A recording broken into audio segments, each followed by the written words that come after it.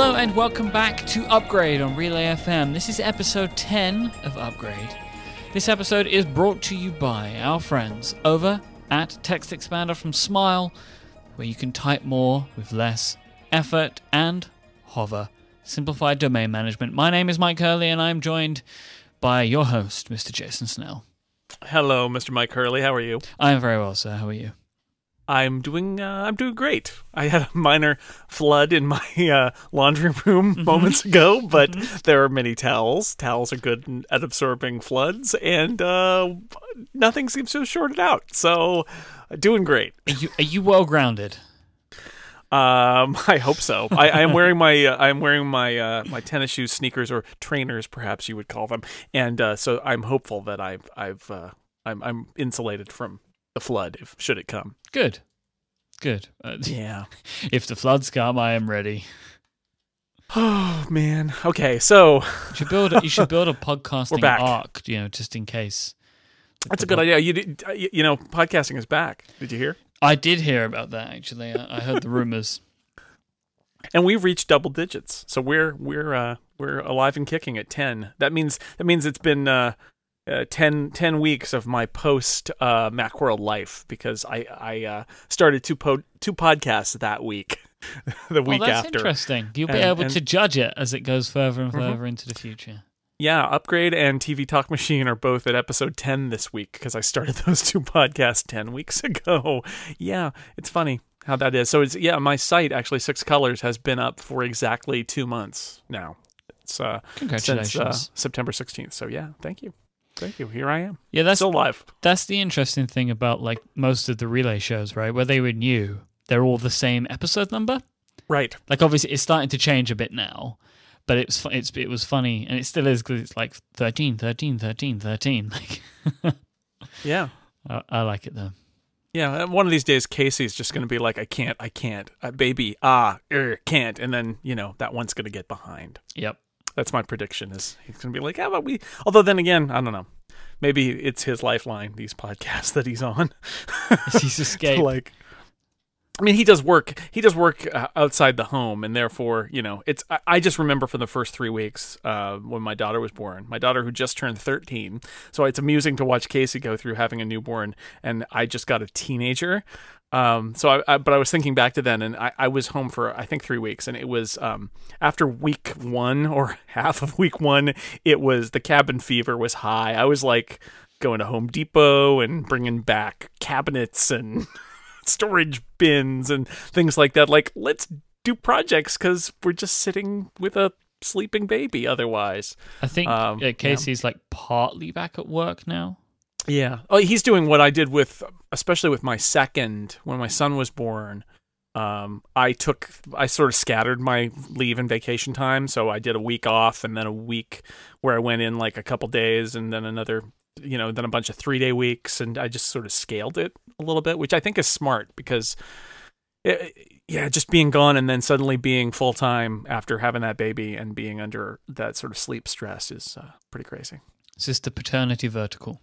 It could be parenting vertical. It's possible. We've stumbled into a vertical. Even before we get to follow up, we are verticalizing. Should we do some follow up? Should we do some follow up, Mike? Yes. One of these days, we're not going to have any follow up. I'll make it up. Day. Don't worry. I'll find something. We will. Okay. I have a little bit of Taylor Swift follow up. I never thought I would say that, but Taylor Swift follow up is a thing.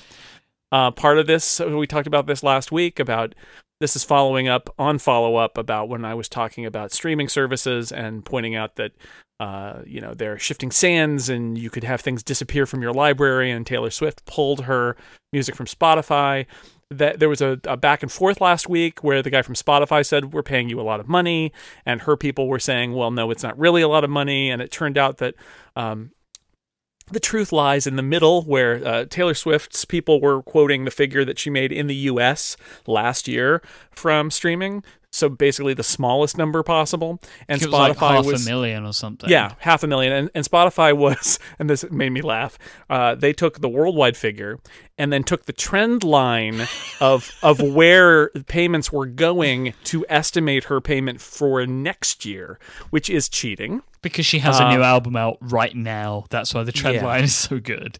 Yeah, so that's cheating, and then there's Spotify growth and all that, but so that was interesting, and it has brought up a lot of people have had opinions about this, and I think like we were talking last week, it's worth talking about. You want to find a sustainable place, right? And you don't want artists to say, well, forget it, this is bad, we're going to pull out of these services, but at the same time, the artists do need to make a living. So you need to find a sustainable place. And the argument now seems to be Taylor Swift on one side and Spotify on the other. She's saying it's not, and they're saying it is sustainable. And, the problem is it's unclear to me as somebody not in the music business whether Taylor Swift is using her clout to represent all artists, right? And they're like, she's going to make her money regardless, and she's okay with that, but she's got a soapbox to stand up for other artists' rights, or whether she's just concerned about what Taylor Swift is going to make, and that what she says doesn't really apply to anybody but like the top 20 artists. And I don't know the facts there, but I think everybody who loves music and loves streaming services wants this to work, right? We want it to be something where it's great for consumers. You pay your monthly fee, you can listen to what you want is there and doesn't disappear, and that the artists get paid. That's really what everybody wants. I think there's no way it will ever even out. Like, No. Artists are never going to make as much from streaming services as they made from selling their albums directly. I'm not sure artists made money from selling their albums directly, Good though, point. really, right? Good Because point. the record companies took all that money. So that's where I go back to my feeling on this is that in the long run it will even out if you ignore the actual money coming from the music itself, because in theory it allows more people to find out about you, and therefore people buy concert tickets, because that's where Right. that seems You're- to, or you're there's making like the Dave sponsorship Grohl deals. argument. You're making the Dave Grohl argument, which is, look, I don't really care about. I mean, Dave Grohl said basically, I've written off album sales, whatever. If they like my music, they'll come to my show, and that's where I make my money. And that's actually true for a lot of artists. Is that historically the record companies have taken so much of the money that the artist couldn't make it on album sales anyway. So, I would argue that is maybe wrong, like morally wrong, and that new technology coming in could potentially right some of those wrongs and bring that money directly to the artists in a way that it hasn't. And you see that with things like artists doing Kickstarters and Indiegogos. And I've bought my last, 2 Mike Doughty albums direct from him using, I think, Indiegogo. And I did They Might Be Giants thing where I paid them directly and I got concert tickets and their album releases. And I just re-upped where they're doing a thing called Dial a Song Direct, where it's part of their instant fan club where you pay them directly and they give you stuff, right? And there are options there. I looked at that Dial a Song thing for this year, and I don't understand how they make any money from it. Well, I think they make a little, but and I think it's because it's direct, because they're eliminating the middleman there. But yeah, like the Dial a Song Direct, I think you pay like $30 or something, and you just get some songs. The Instant Fan Club for They Might Be Giants, you pay $100, and you get 2 concert tickets, you get 2 album releases, and you get the weekly like Dial a Song music and some like merch. It's probably not a huge moneymaker, but it does attach them directly to their biggest fans, which I think is kind of cool. But anyway, these options are out there too, and maybe that's where the future of this stuff is the super fans. It's the Spotify isn't for the super fans. Spotify is extra, and then you get your money through super fans buying stuff direct from you and your concerts, and maybe that's it, and that's fine. That's fine if that's the case. But Taylor Swift is still not on Spotify, so my argument that just like Netflix, music services may have this problem where your favorite artist just vanishes. Maybe that will happen in the long run. It needs to be solved because it will devalue these services if this is the case. But I fear that we are in a period of upheaval where artists are going to be doing this, and contract disputes are going to happen, and catalogs are going to disappear from the music services too, and that'll be bad for those services and the people who use them. We mentioned Foo Fighters. Yeah. I thoroughly recommend their new album. Sonic Highways. I didn't mention Foo Fighters. I mentioned Nirvana, but that's a disconnect between us. Oh, interesting. I know. I like Foo Fighters too. It's fine, but yeah, I just you're a young whippersnapper, and Dave Grohl was in a band before Foo Fighters. Anyway, I know the history. But yes, I love their new album. I've been listening to it on Beats Music. But on Friday, tomorrow, I think tomorrow morning. No, it's Friday. They have tickets going on sale for their tour, and I'm going to wake up especially early to get in line to buy tickets, and that's because I love the new album. So it works. So that's our music vertical. Music vertical. Check. Let's see what other follow up. We're going to come back to Spotify in a bit. Actually, I think. Okay, that's good. That makes sense. Yeah, we'll get there. Yeah. Setup follow up. We talked about our setups last week. Uh-huh. And I know that was hard for some of us to hear. Mm-hmm. And I felt really bad afterward. I'm like, Mike was really good on the show about it, but now I'm a little concerned that Mike has been upset by our discussion of his setup. So I hope you're okay. I haven't been upset. I've just been slightly harassed. And slightly, I've just been trying not to think about it. Basically, okay, has been my tact at the moment. However, I say harass. People have had they've had very good suggestions for me in all. But my main thing is I don't necessarily want to change anything about the way that I work right now. Well, that goes back to you being your own IT guy, where yes, you're being very conservative, and when I said that, I really meant you're being very conservative in your tech decisions for what you're doing now, because you've got a business and you've got particular needs and you've got a workflow that works for you. And just like any IT person I saw in like the publishing industry, like at Macworld, the editors would install new updates immediately and be like, "Oh yeah, whatever, new software, we'll do whatever." But the people who did like the design and the copy editors, those computers were very rarely updated. It was a very conservative approach because they were the ones who had to get the magazine out, and they had the Adobe software and all that, and it was a very different kind of thing where it's like, let's not mess this up just because it's fun. Whereas editors, that was our job, was to just mess things up for fun.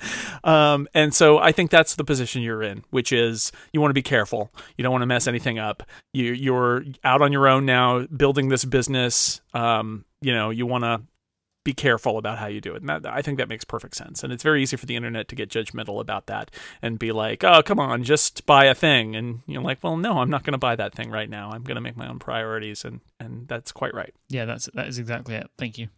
Although listener Kyle on Twitter and in the chat room as we speak did point out that Mountain Lion supports AirDrop, so you could AirDrop your files from your Mac Mini to your MacBook Pro. Yeah, I've not tried that out yet. But that is one that I'll maybe have a go with. I'll see. All right. Also, some follow-up for me. Alexander Vacic, I'm going to say, Radiant AV on Twitter, said, "I am very surprised that as a prolific a writer as Jason is, he would use such a terribly uncomfortable desk with a slide-out keyboard tray." Now, so feeling some judgment from the internet. I wrote him back and basically said, "Well, I'm the one at the desk and you're the one looking at a picture, so who's better at judging how uncomfortable it is?" I love your responses to things like this. Right? I mean, really, like one photo and you've decided it's uncomfortable. I'm sitting at it. Maybe I have a better idea. His point in the end was that he hates keyboard trays. And that he has had an experience where he does the hover thing where you're hover. Where your hands are, which you shouldn't do when you're typing, which is when you're paused and you're thinking or you're reading something on screen, to hold your hands over your keyboard and suspend them there, like you're ready to type at a moment's notice. That's really bad for your hands and your wrists and your arms and your shoulders. It's just bad. You should not do that. You should type when you need to type and not hover when you're not typing. And he said he had pain from doing that, and that the problem with the keyboard tray is you can't rest your hands on it because it's all flimsy. And that's all true, to the point that although I was okay with my old setup, I have actually for the last few days been trying it with the keyboard tray off, with the iMac higher up on the arm and further back on the desk, and my keyboard and trackpad on the desktop instead of in the keyboard tray.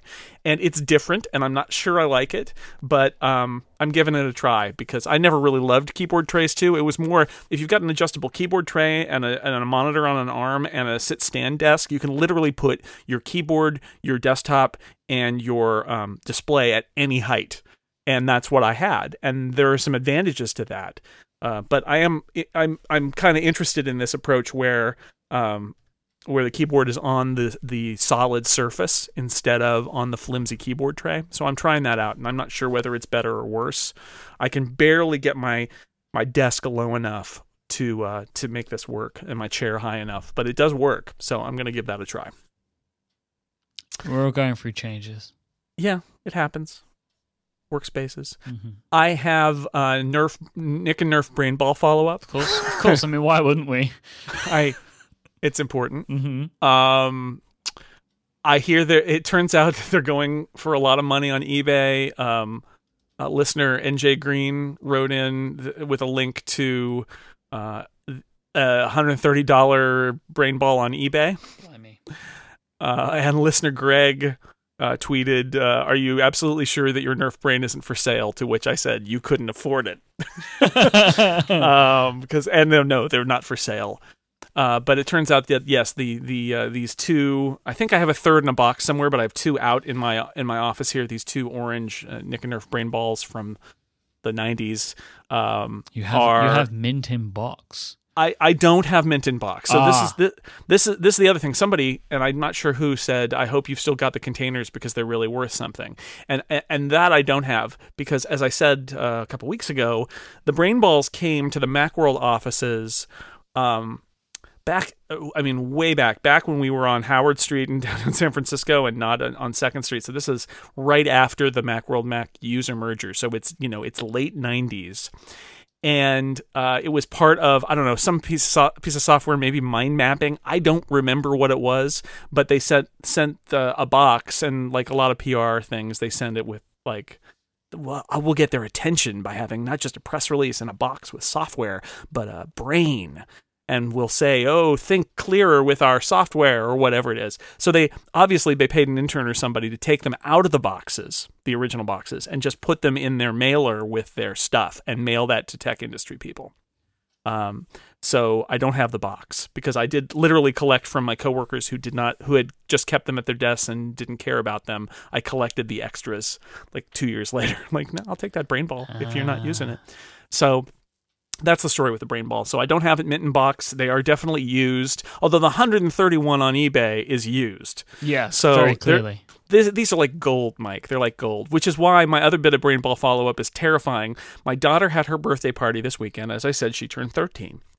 And she had a bunch of girls over. There were like 8 girls in our house, and it was pretty crazy. They were outside. They did some tie-dyeing. They hung out in her room. They hung out for a little while in our garage, which is not just my office, but there's a big beanbag chair here, and there's a TV, and when I'm not using it, the idea is it's also a place for teenagers to go and not be near us, that's a feature. Yeah. I came out after they had all left late that night, Saturday night, to discover on the floor in various far corners of the house both of my Brain Balls. So the girls had been playing with the Brain Balls. And don't they know the worth?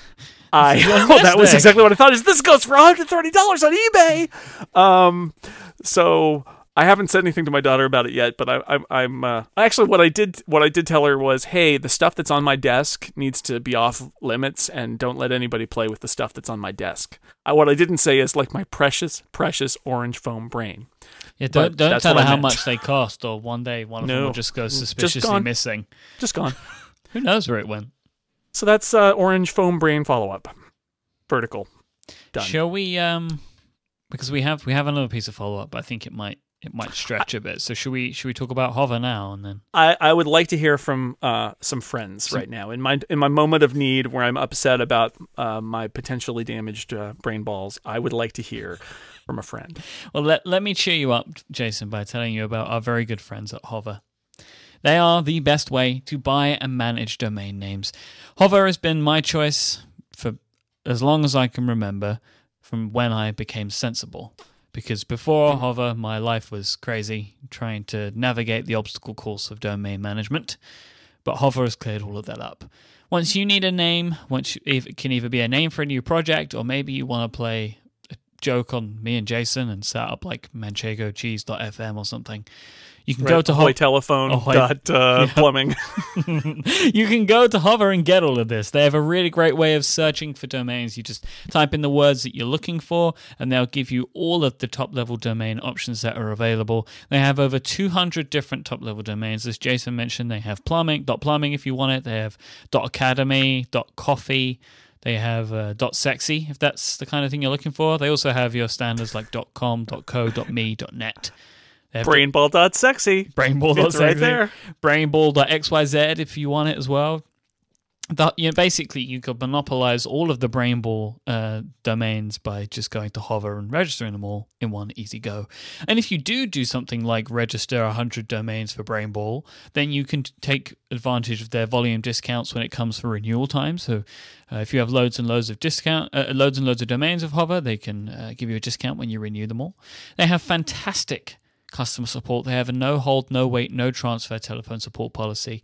They have great email stuff as well. So if you want to email them and get some support that way, they're really great at that. They have loads of written guides and help documents if you want to transfer domains over and do domain management stuff. But they also have their valet service where they can do all those transfers for you. Hover give you free Whois privacy of every domain because they believe in keeping your private information private. Go right now to hover.com and try them out. You want to use the code VERTICALS at checkout, and you'll save 10% off your first purchase at hover.com and show your support for Upgrade. That is Verticals, VERTICALS at checkout. Thank you so much to Hover for sponsoring this show and supporting Relay FM. Our friends. Our good friends. At Hover. At Hover.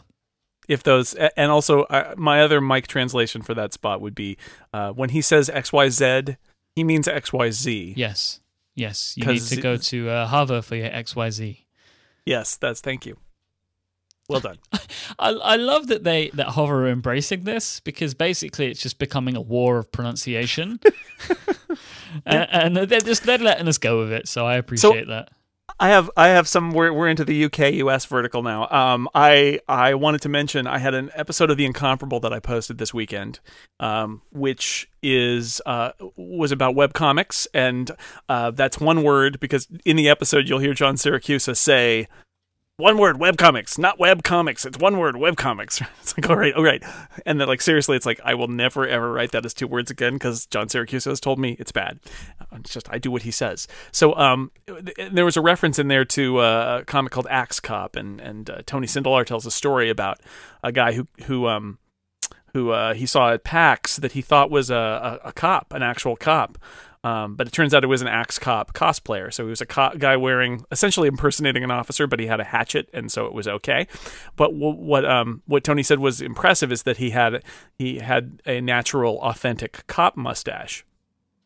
And I thought Authentic Cop Mustache was a really great title, so I decided that was going to be the title. And then I had that moment of like, well, wait, aren't there two different ways to spell mustache? And indeed, that led me into a dictionary. Bottomless pit of dictionary definitions, where I discovered that Americans spell mustache M-U-S-T-A-C-H-E, and non-American English speakers tend to spell it M-O-U-S-T-A-C-H-E. Mm-hmm. I had no idea. So anyway, I spelled it the American way, just like how gray. So my question, how gray is the same way. The rule with gray, by the way, is very easy, because if you're American, you spell it with an A, and if you're English, you spell it with an E. Oh, that's nice. It's good to remember. If you're Australian, I'm sorry, you should probably spell it with an A, but you probably spell it with an E. So my question to you with the mustache thing is, how do you? I mean, we know Movember because it's M-O, and they're also referred to as mows. You know, a mustache is referred to as a mow. Interesting. Right, because it's pronounced mustache. That's spelt that way. Oh, I do know many people. Spelt, which we would say spelled. Oh man, I know many people that call them mustaches, but there you go. That's another thing for another time. Mustachio. I don't know. It's stupid, but it's just yet another way where our common language separates us. Mm-hmm. So that's your US UK hover. Follow up. So last we're week, almost done. Last week we spoke about podcasting. Podcasting is back, and you're going to hear this everywhere at the moment because everybody's really interested in it. And especially on other podcasts that you listen to, I'm sure everyone's going to talk about it, but we get to go there first because it's Monday. Yeah.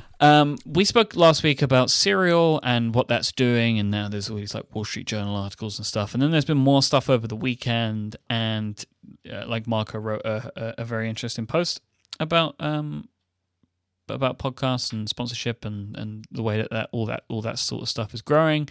But then today, as we record this, which is the 17th of November 2014, there seems to have been some rumors floating around that Spotify is going to enter the podcasting game and become a provider of spoken word audio content. So Jason Snell in who? It's just some guy. In response to this, wrote a great post on his site, sixcolors.com. And I believe that my co-host Jason knows Mr. Jason Snell and can comment on his opinions. Yes, I have his Nerf brain ball right here.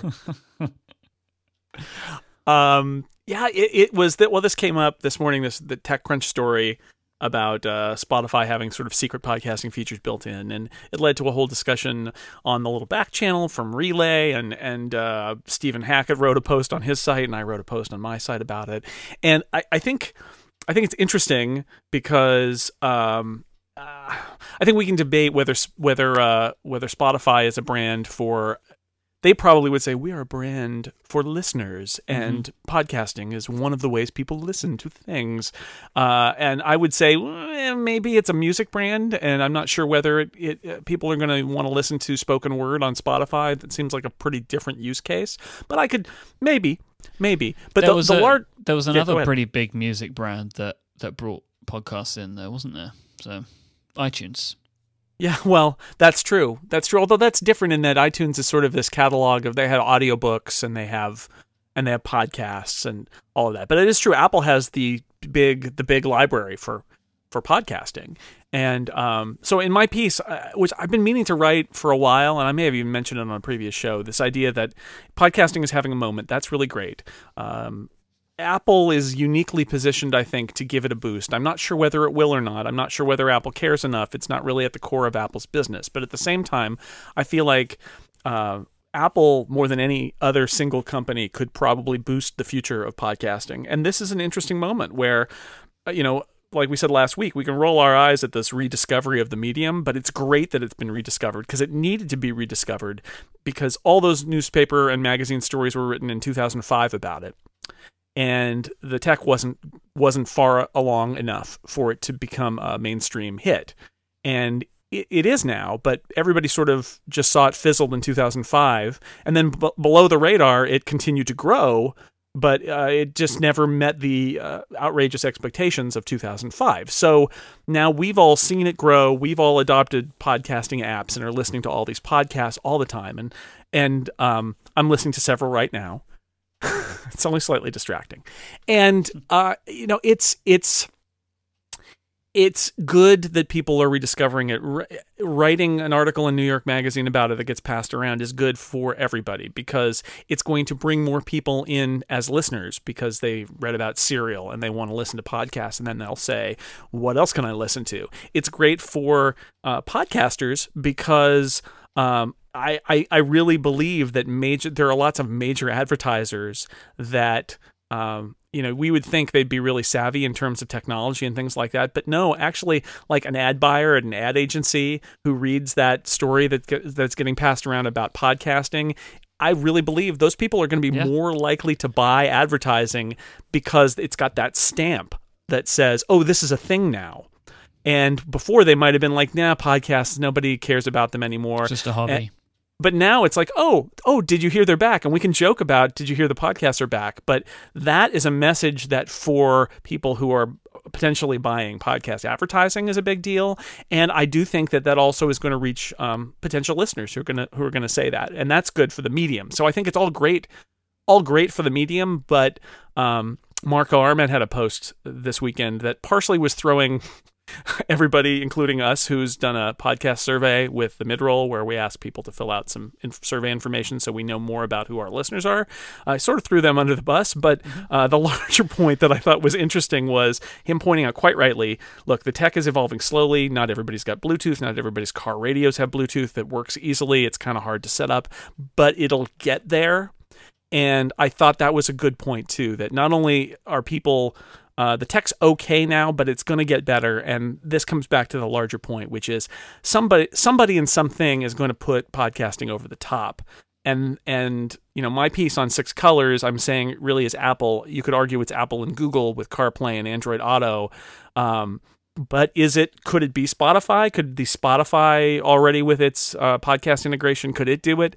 Is some third party? I mean, we were talking on not to give too much away on the Relay back channel, but we came up with $1 billion idea about how we're going to completely revolutionize podcasting. Yeah. So some third party like us could do that too. Billionaires, please contact us. We got some great ideas. We need your money. So good. Just write us a check and we'll do it. I'll be the editorial director of Brilliant Podcast Startup Incorporated, LLC, GmbH, whatever, XYZ. So I don't know. I think it would be extremely good for the medium if Spotify got involved, because I think it would push Apple even further into doing something, because they know that they are the home. Whether people listen in Overcast or whatever, it doesn't matter. The iTunes podcast directory remains the home.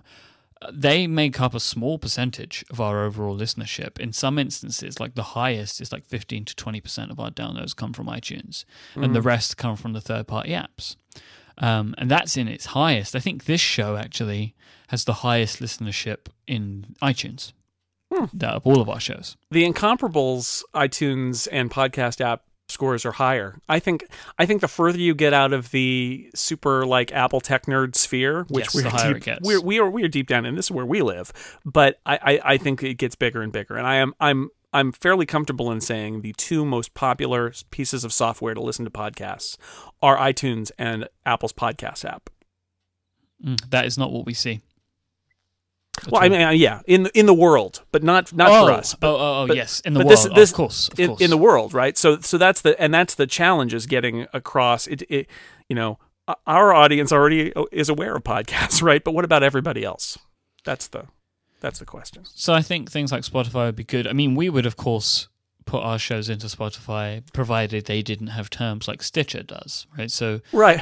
Stitcher has where very you have to restricted mention terms. you have to mention Spotify, or if they want to do something with your ads, like Spotify's got their premium service, are they going to want to take your ads out, or you're going to have to put in, because that's not, how do we make money if they? There are a lot of questions, right?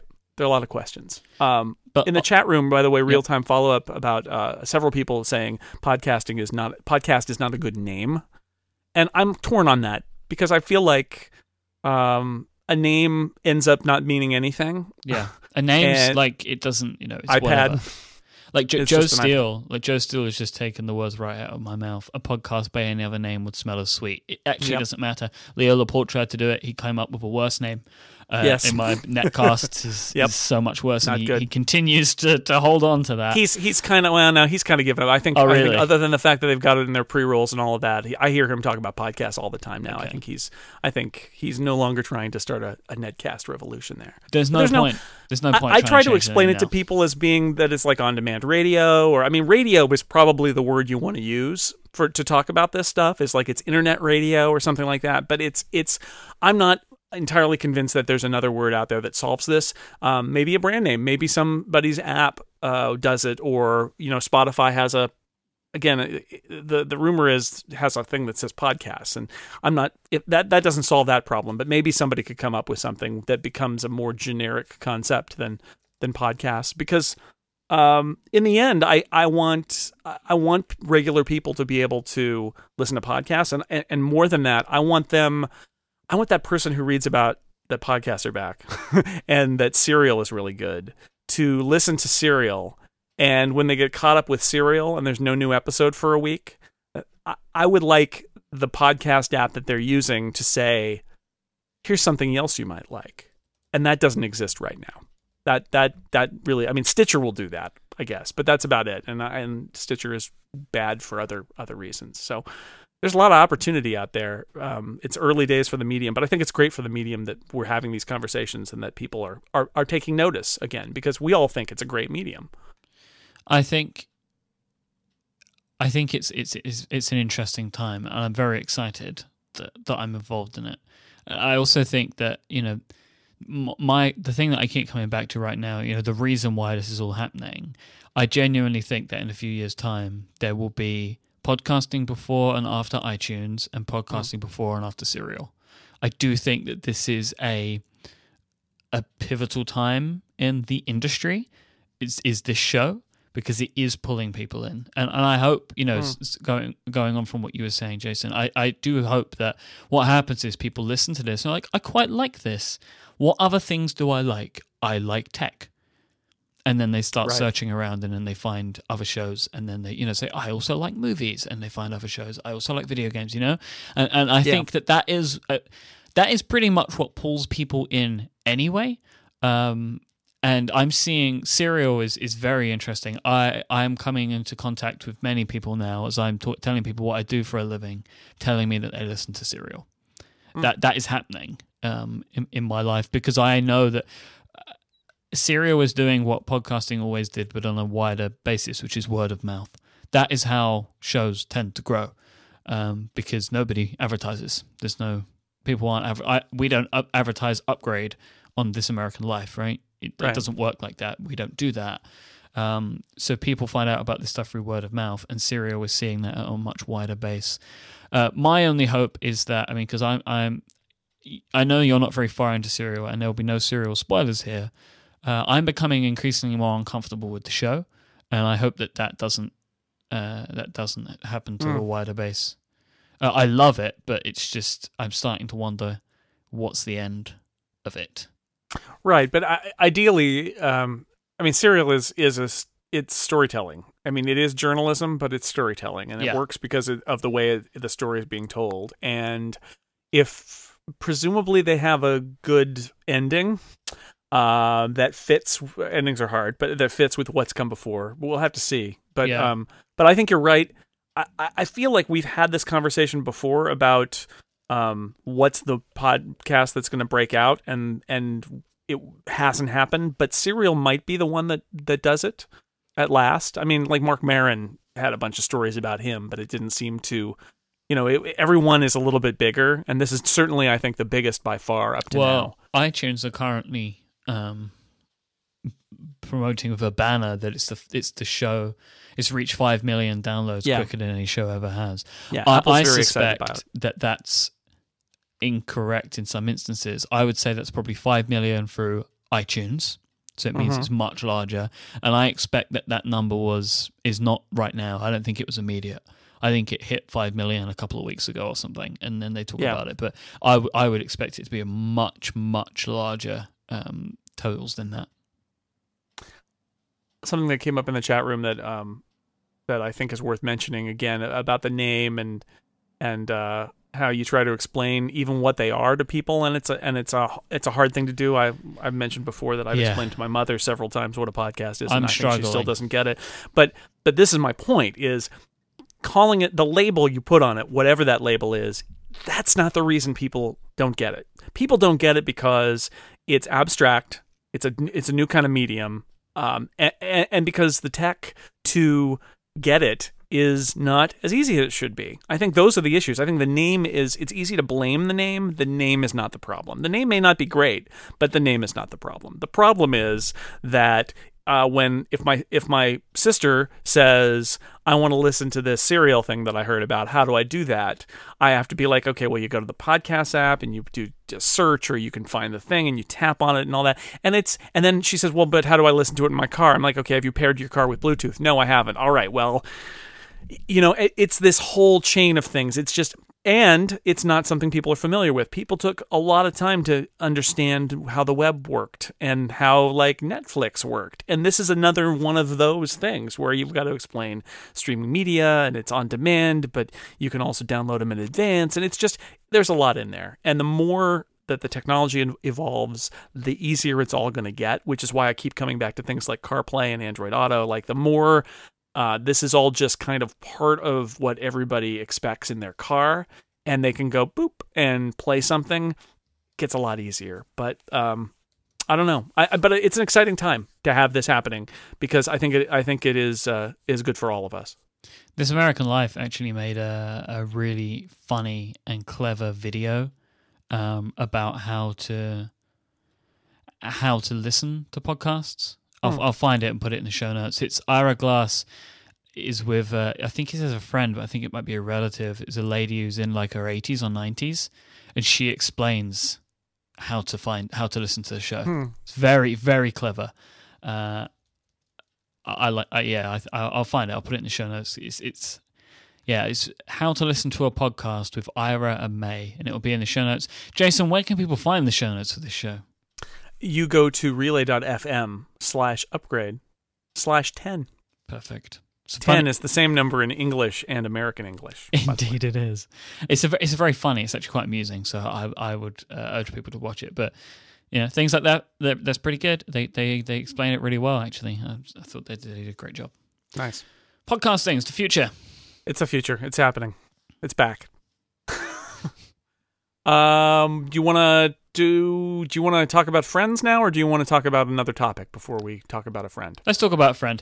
This episode of Upgrade is also brought to you by our friends at Smile, and we want to talk about Text Expander Touch today. Text Expander Touch is the fantastic app for your iPhone or iPad that's going to save you time and effort by helping you expand short abbreviations into frequently used text. Whether it's something simple like a frequently used address, maybe a shipping address that you use when you buy things on the internet, an email signature that you frequently want to append that maybe even has an image in it, or several paragraphs of a standard response to an email support request that you get a lot, you're going to love how easy it is to use Text Expander to avoid typing those same things over and over and over again. With Text Expander Touch, you're able to sync all of your snippets with Text Expander on the Mac via Dropbox, meaning that all of your snippets are going to stay in sync on all of your devices. You can access your Text Expander snippets inside Smile's iOS app, where you can write little notes and you can copy and paste the text, or you can enable Text Expander in the over 60 apps in the App Store that have integrated snippets like OmniFocus, Day One, Fantastical, Drafts, Launch Center Pro, and many, many more.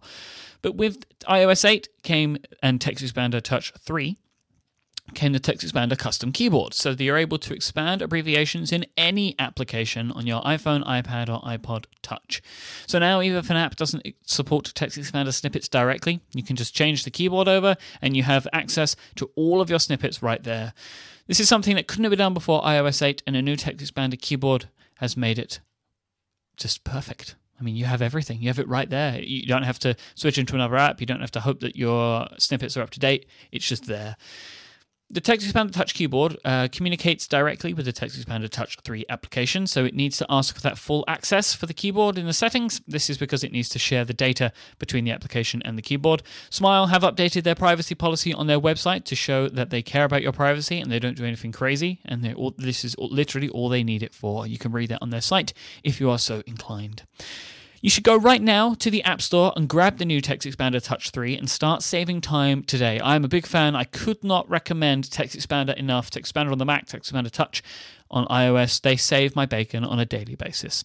If you want to find out more, point your web browser at smilesoftware.com/upgrade. Thank you so much to Smile for their support of this show and Relay FM. That's smilesoftware.com/upgrade.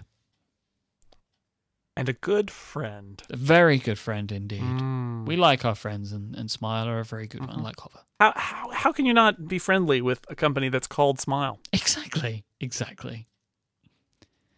I'm very happy that their name is just Smile now. Smile on My Mac used to be their name, and I never really understood that. That seemed like a haiku to me. Mm-hmm. Yes. Or you the smile first down line upon... of a song. Yeah, there's a smile on my Mac. My Mac is now smiling. I'm smiling upon my Mac. I'm just smile. It's good. It's much better that way. Oh, what now? Well, what would you like to talk about? We have a few things.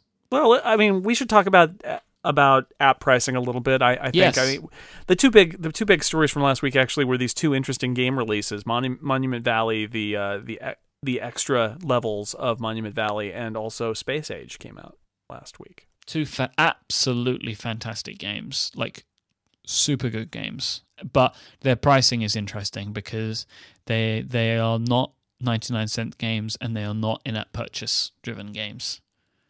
Right, they're not in the genre of, freemium games, right? Where you go and get it for free and download some levels, and then you can opt to buy more levels for more. Space Age is $4, and Monument Valley is $4, and the new Forgotten Shores expansion pack is an in-app purchase of $2 more. Mm-hmm. And it's interesting. There was a minor kerfuffle, and it was minor. And I like saying kerfuffle. A minor dust up, a minor. There were some people who gave Skirmish. Monument Valley 1 star. Good, Mike. Good. 1-star reviews because they were mad that they had the temerity to charge for an update. How dare they? Mm-hmm. And that led to all of us sort of rolling our eyes and doing that. Come on, it's $2. You get more levels. Why is this a big deal? And I wrote a piece on Six Colors about this because I think it's at least worth understanding why people are acting so entitled. And 1-star reviews are like, people are babies and they're having a tantrum. And, okay, let's just give that as a given. But the question is, why? And for developers, do they need to keep that in mind? Or do they just not care and say, hey, babies, I don't care about you. Baby. You're just being a baby. And I think it's worth having that conversation. I think it's worth saying looking at what Monument Valley, us two as the developer, we're looking at what they did and saying, what were their options here? And why did they choose, without knowing the details of their business, why did they choose what they chose, and what other things could they have chosen? And, they had options. I had several people point out that they had the option to just give it away for free. Yep. And that would be, and there's most people who make that argument, there's this implication that they'll give it away for free, it'll make their existing customers happy, and everybody else in the world will then flock to buy it, and they'll make more money that way, which I don't believe is true in most cases. That's what I think a lot of app developers, especially in the productivity category, work that way. Whether it works for them, I don't know. But for example, you see Fantastical releases a new update and they go back up the chart again because they get a bit of press, or or OmniFocus goes back up the chart again because they've had a good update.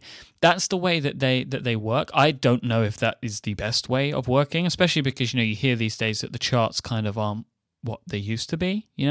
Getting to number 10 in the charts now is not like what it was a couple of years ago or something. But I mean, that's the way that it is done. But I'm not saying I think that's right or wrong. But I think that's why you get basically. I keep coming back to the fact that now the App Store is its own economy, and there are ways of working and there are expectations that live within that economy that have been built by developers, whether it could be EA as the developer, right? Or it could be Smile as the developer. There have been decisions that have been made and there have been opportunities taken. And now we have a situation in which apps are expected to be cheap or free. And if you charge the price of a cup of coffee, it's a premium app.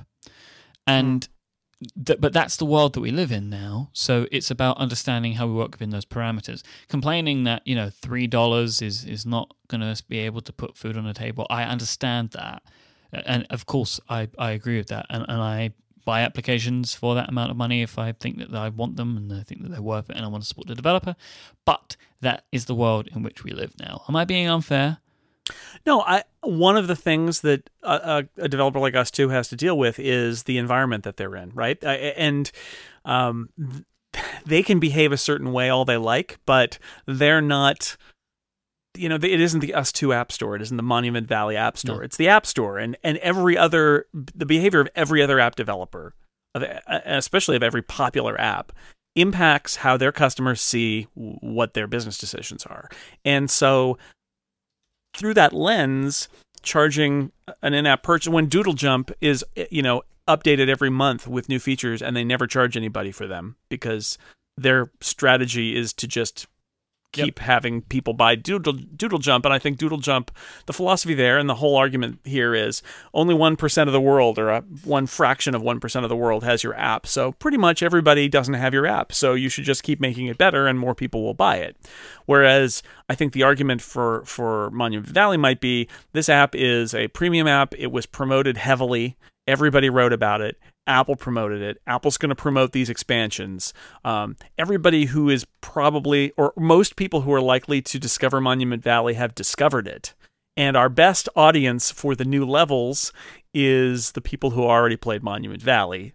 So we're going to put it inside the game that you've already paid $4 for. And we're going to charge for more levels. And that way it's also fair in a way that somebody new who wants to play Monument Valley needs to buy the full game for $4, and then if they want the extra levels, they need to pay another $2. That was their decision.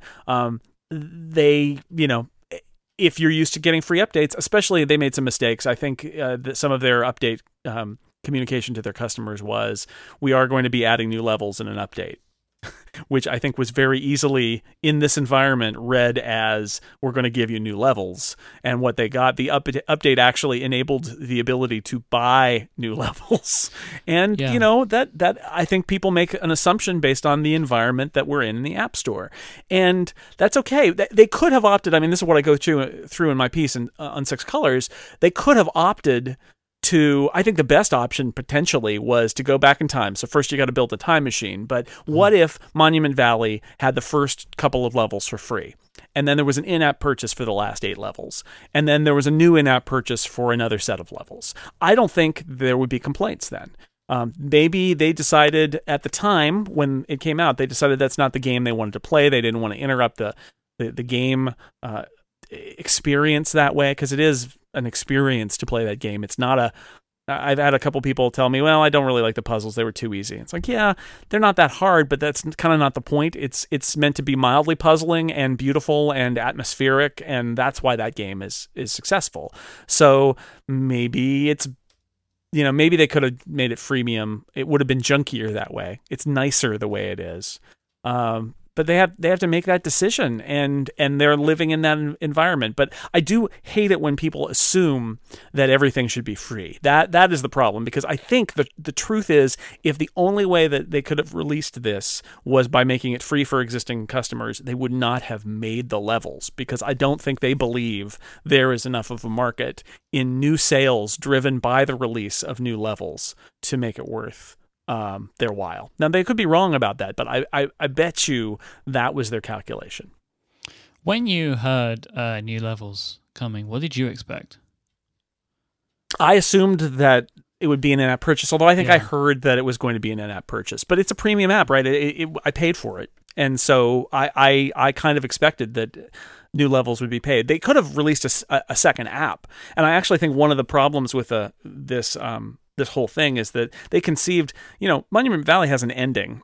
And so how do you make a sequel? And they decided they weren't going to make a sequel. They were going to kind of insert new levels in between the sort of next to last level and the last level of the original story, because that was a place where they could fit it into the story. And as a result, I don't know if it would make sense as a standalone app. And that would have been another way to go, is just to release it as another $4 app or $2 app and say, it's Monument Valley 2. But they didn't want to make that. They felt that this was just an addition to the existing story. So they had lots of options. This might be the right one. I think their customers... the other thing here is the customer isn't always right. That's everybody always says the customer is always right. The customer is always right. No, customers can be unreasonable. And more to the point, not everybody is your target audience. And people who aren't in your target audience will get really huffy about not being in your target audience. How dare you not target this to me? This should all be about me. But in reality, as a business, you need to choose who your target is, and it's not going to be everybody. And that's just how it works sometimes. And so in this case, it may just be that they're like, look, our audience for this is people who love the first game and are happy to spend $2 to get a new experience in this game. That's our target audience. And we want to reach those people. And we don't want to just add to the main game for free and hope we find people who weren't paying attention a year ago. We want this to be to our core audience. These are the people who appreciate what we're doing here. They're the ones who are going to give us the money. And if you're not in that audience, you can be outraged about it, but that's their decision, and it might be a good one. Sometimes good business decisions leave some people on the outside looking in, and that's just how it goes. You literally cannot make everybody happy. Like, I see this more now running a business, right? There are things that people ask you to do which make perfect sense to you, like the person asking, and it also kind of makes sense to me as the business owner. But sometimes I try and weigh up the risk reward, or just like the work and reward that's required for a decision, and feel that it doesn't work out for me. Where it seems like a perfectly valid idea or a way of doing things, that doesn't necessarily mean that matches with your ambitions and goals for your business. And this is clearly the way that us two decided to go. Like, they decided that what they would do is release this app, release these levels as an update to the app. They could have released a second app, and then, whatever they would have been the benefits or negatives of that or not. I mean, we have no idea if Apple requested anything in this, please do it this way, or don't do it that way. We don't know. But it's this is the way that they chose to go. And I think, for me, I think they made the right choice. I prefer having it all in one app. And I would have given them the money anyway. Like, I would have given them the money. I wanted to give them more money. This is one of those scenarios where I wanted to give them more. It's the same with Space Age as well. I hope that they do more of that game, because I loved it. And I hope that there is more of that story. Same sort of idea, right? Apps that are about $4 or $5 each and tell great stories and have a little experience and a short. And I like that, because it's like, it's longer than a movie and cheaper than a movie. So I'm happy with that. Yeah, some people are I mentioned that people said, "Oh, Monument Valley, the puzzles aren't very hard." And Space Age, I've heard that some of that too. It's like, oh, it's so short, and it's not, parts of it aren't that hard. And I mean, I'm on the last level, which my wife has beaten, but I haven't. And really hard, the last level's really hard. Yeah, I was texting Federico. I was like, please help me, because we interviewed one of the developers, Matt Coney, on Virtual, and I was completing the game that day, and I finished it 5 minutes before we started because I was struggling so much with the last boss, and I was just frantically texting Federico and getting him to help me. Yeah, it's hard stuff there, but earlier it's easy. And actually, this is, I think, one of the issues. I like that they make it premium. They say you're going to pay us $4 for this. This is a commitment. And I wish Apple had a tryout or demo system, but they don't. And so your options are to make it free with an in-app purchase at a gate where you say, look, you can play the first 2 levels and then you have to stop the first level, whatever it is. Or you can just say, look, buy this and you'll have a good experience. I sometimes I think creative decisions factor into this. It's easier to do the gate after a level or two when it's a series of escalating kind of like video game levels that are just, more guys or faster guys or whatever than it is when you're telling a story. And I feel like Space Age is a good example where I've talked to some people who started playing it and said, it's kind of boring. I'm like, okay, well, it's telling you a story, and if it's not working for you, then that's a problem, and maybe it's not for you. But that story unfolds over time, and you actually have to get into several levels before you realize that it's doing lots of interesting things with storytelling that you might not expect from a video game. But you have to get there, and because of the way it's structured, I think it actually would have been a bad freemium game, because the first couple of levels are really simple because they're trying to ramp you up and they're trying to explain how this whole system works, and it calls into question the structure of the thing you're trying to build. I was actually talking, it's NaNoWriMo, and I'm working on revising my my novel this month, and I had somebody read it who's a novelist and a writing teacher too. And one of the points he made was, you're spending too much time. The first 100 pages, not a whole lot happens. You need to condense this, and you need to provide, more excitement early on, because he said, in reality, agents and publishers are looking for a reason to bail out of anything they're reading because they read so much. And if there isn't something really solid and exciting at the beginning, it's going to make it hard to sell. That doesn't necessarily mean that all the best novels have something exciting at the beginning, but the ones that it's going to be harder to sell it to anybody if you don't have that. And that reminded me of Space Age, because it's the same thing. It's like they could have distorted their story to make it seem really awesome and exciting early on, before the gate dropped and you had to pay money. But, they didn't want to do that. They didn't want to tell the story in that way. And it would have made their story less good, this story that they wanted to tell. So they made that decision. So some of that is the creative decision. It's just like, and I think Monument Valley would be the same way. It sort of breaks the spell, and the whole idea here is these are beautiful and interesting and quirky works of art. They're experiences. They're not just puzzles. They're I hate to say, it sounds so pretentious to say they're experiences, but I can't find a better word for it. It's like you're listening to the music, you're looking at the graphics, it's like watching a movie, except interactive. It's not playing something that's got like a bunch of levels, like, playing Wordament and just doing word searches all the time. It's not that kind of thing. And I think maybe the premium model works better for that. I have loads of games, especially on the iPhone, that have no end, like threes, right? I still play threes every day, and I love those sort of games. But sometimes I want a game that has an end that I can reach without putting 45 hours in. And if it's going to cost me £5 or $5 to get that game, I'm happy with that. Like, and I really do. I love these sorts of games, and I'm pleased that there was that kind of outpouring of support for us too. Where people kind of drove the rating up, because I think things like that are important to show that there is a market for it, even if your ratings sometimes tell you not so much.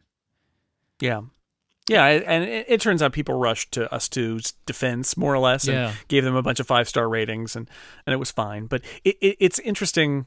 I think the big picture here is it's very easy to look at something from the outside and say, oh, well, they should have done this. And people do that all the time, but they don't know the dynamics. They don't know the cost to Us2 to make this. They don't know. There's an assumption that they didn't think about it. I'm sure they thought about it a whole lot, and they had lots of reasons to do it this way.